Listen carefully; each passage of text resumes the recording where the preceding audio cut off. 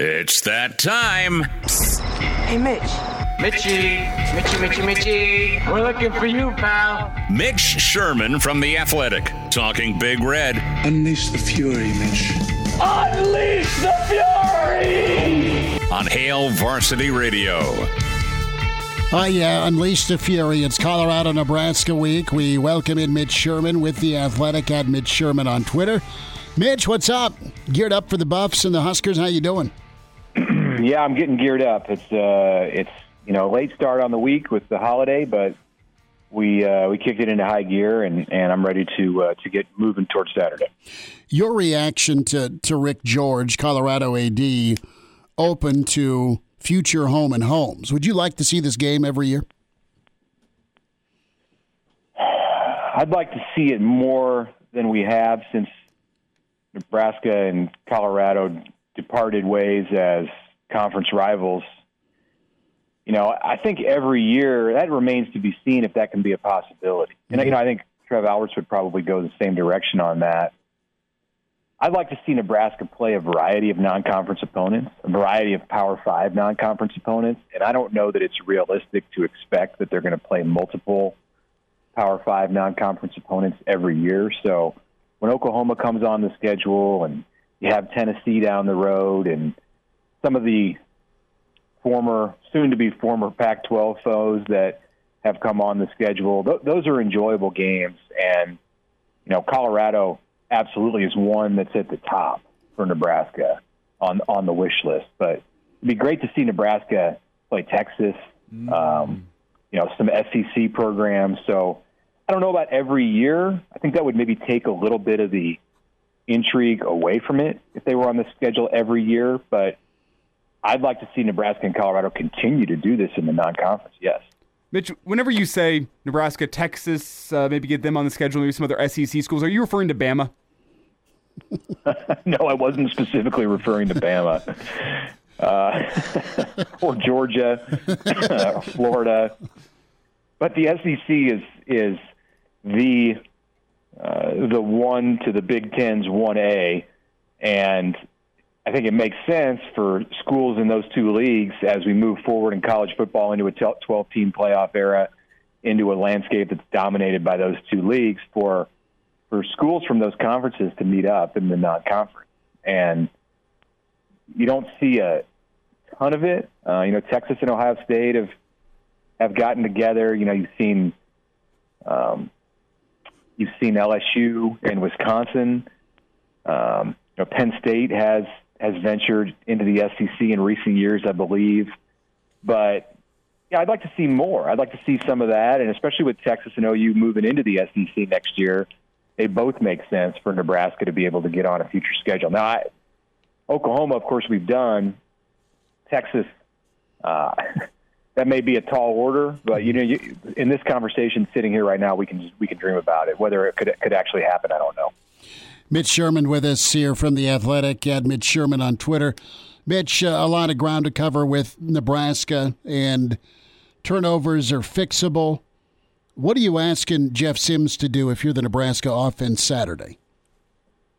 Avoid mistakes, hold on to the football, limit up opportunities for that potent Colorado offense, and not just potent but quick strike. Nebraska needs to win the tempo game on Saturday. That's a key to victory. If this is going to be a game that's played in the 30s and 40s, then Colorado has a massive advantage. I mean, you saw their offense. You see the explosiveness of Travis Hunter and that group of wide receivers. Dylan Edwards, the freshman running back from Kansas, Shadur Sanders. There are pieces in that Colorado offense that Nebraska just can't match. So to try to go toe-to-toe like TCU wanted to do. I don't think TCU expected that Colorado was going to be as complete an offensive team as it was. So the thought of TCU playing its brand of football, which is to go fast, it was a no-brainer. For Nebraska, whatever tempo Nebraska plans to play this season, you may slow it down a notch or two on Saturday in this game. You saw, in part because of the new clock rules and in part because of the tempo that Nebraska and Minnesota both wanted to play last Thursday, you you saw possessions limited. Nebraska had the ball just 3 times in the first half. That's the kind of game that it's going to want to get into with Colorado. You limit the touches that CU offense gets, and it accomplishes 2 things. It keeps points off the board, keeps the crowd out of the game, so 3 things.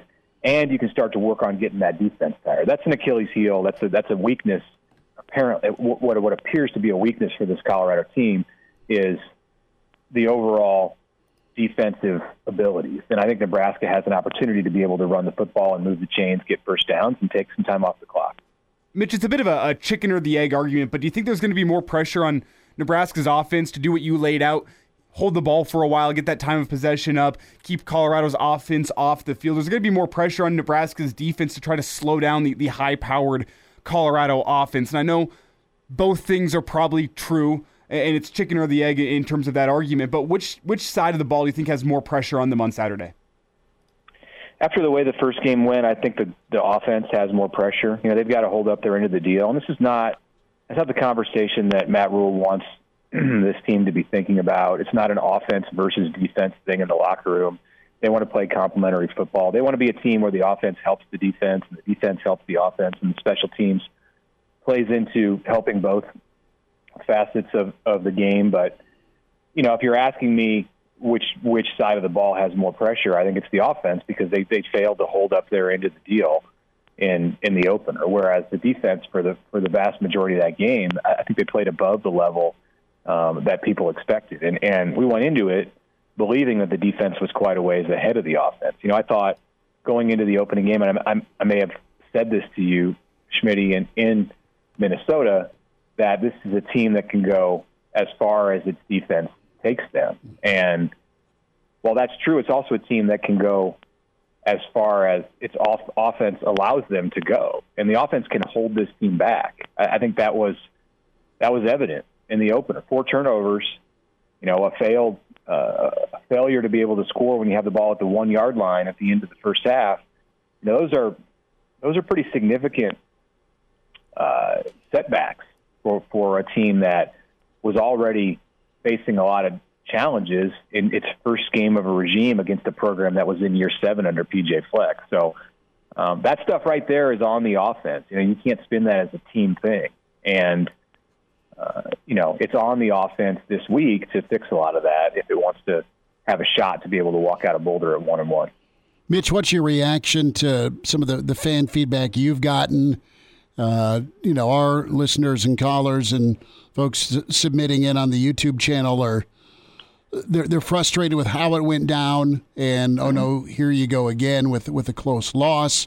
I kind of separate it because it's game 1 for Rule, but not necessarily for kids in the locker room going through this again. But are you able to look at Minnesota and say, okay, Coach Rule's laid out some of the things that can be fixed, and there's a lot of season left? Or, man, do you think this is just a tough situation from the from the fire to the frying pan, or however that saying goes? I screwed that up completely, but you get what I'm saying. Now you could be staring at 0-2 going to Boulder. Yeah, it's interesting. My initial reaction on Thursday night and into Friday, and I think this was probably a result of some of the stuff that I was hearing right after the game and the next morning, which was a lot of frustration and, even anger and disappointment. It has been a long 20 years for Nebraska fans, and you can't separate the one game from the past. So when Matt Rule got into this thing, he took all of Nebraska, and he's embraced the past. He's embraced the players that he inherited, and he's also inherited a lot of wounded psyches, both inside that locker room and among the fan base, which is a big part of what Nebraska football is. It's obviously the reason that Nebraska has a lot of the resources that it does, and really it's the one thing that this program hasn't lost in the past 7 or 8 years, or you could even say in the last 20 years. It's lost a lot as far as its winning ways and the annual bowl games to Miami and Phoenix. I mean, those are long in the past, but it's maintained that steady level of fan support and loyalty. So with that, you're going to have to take the good with the bad, and fans were really frustrated.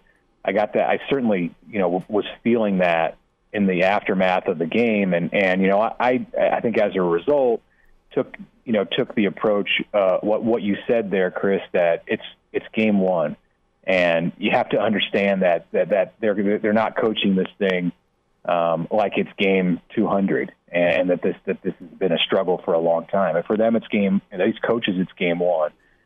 But as the days have gone on, I think I've come to not that I didn't understand how the fans felt in the immediate aftermath, but I think I've kind of come to join them a little bit as I've gone through and watched this game again and looked at some of the opportunities that were left out there.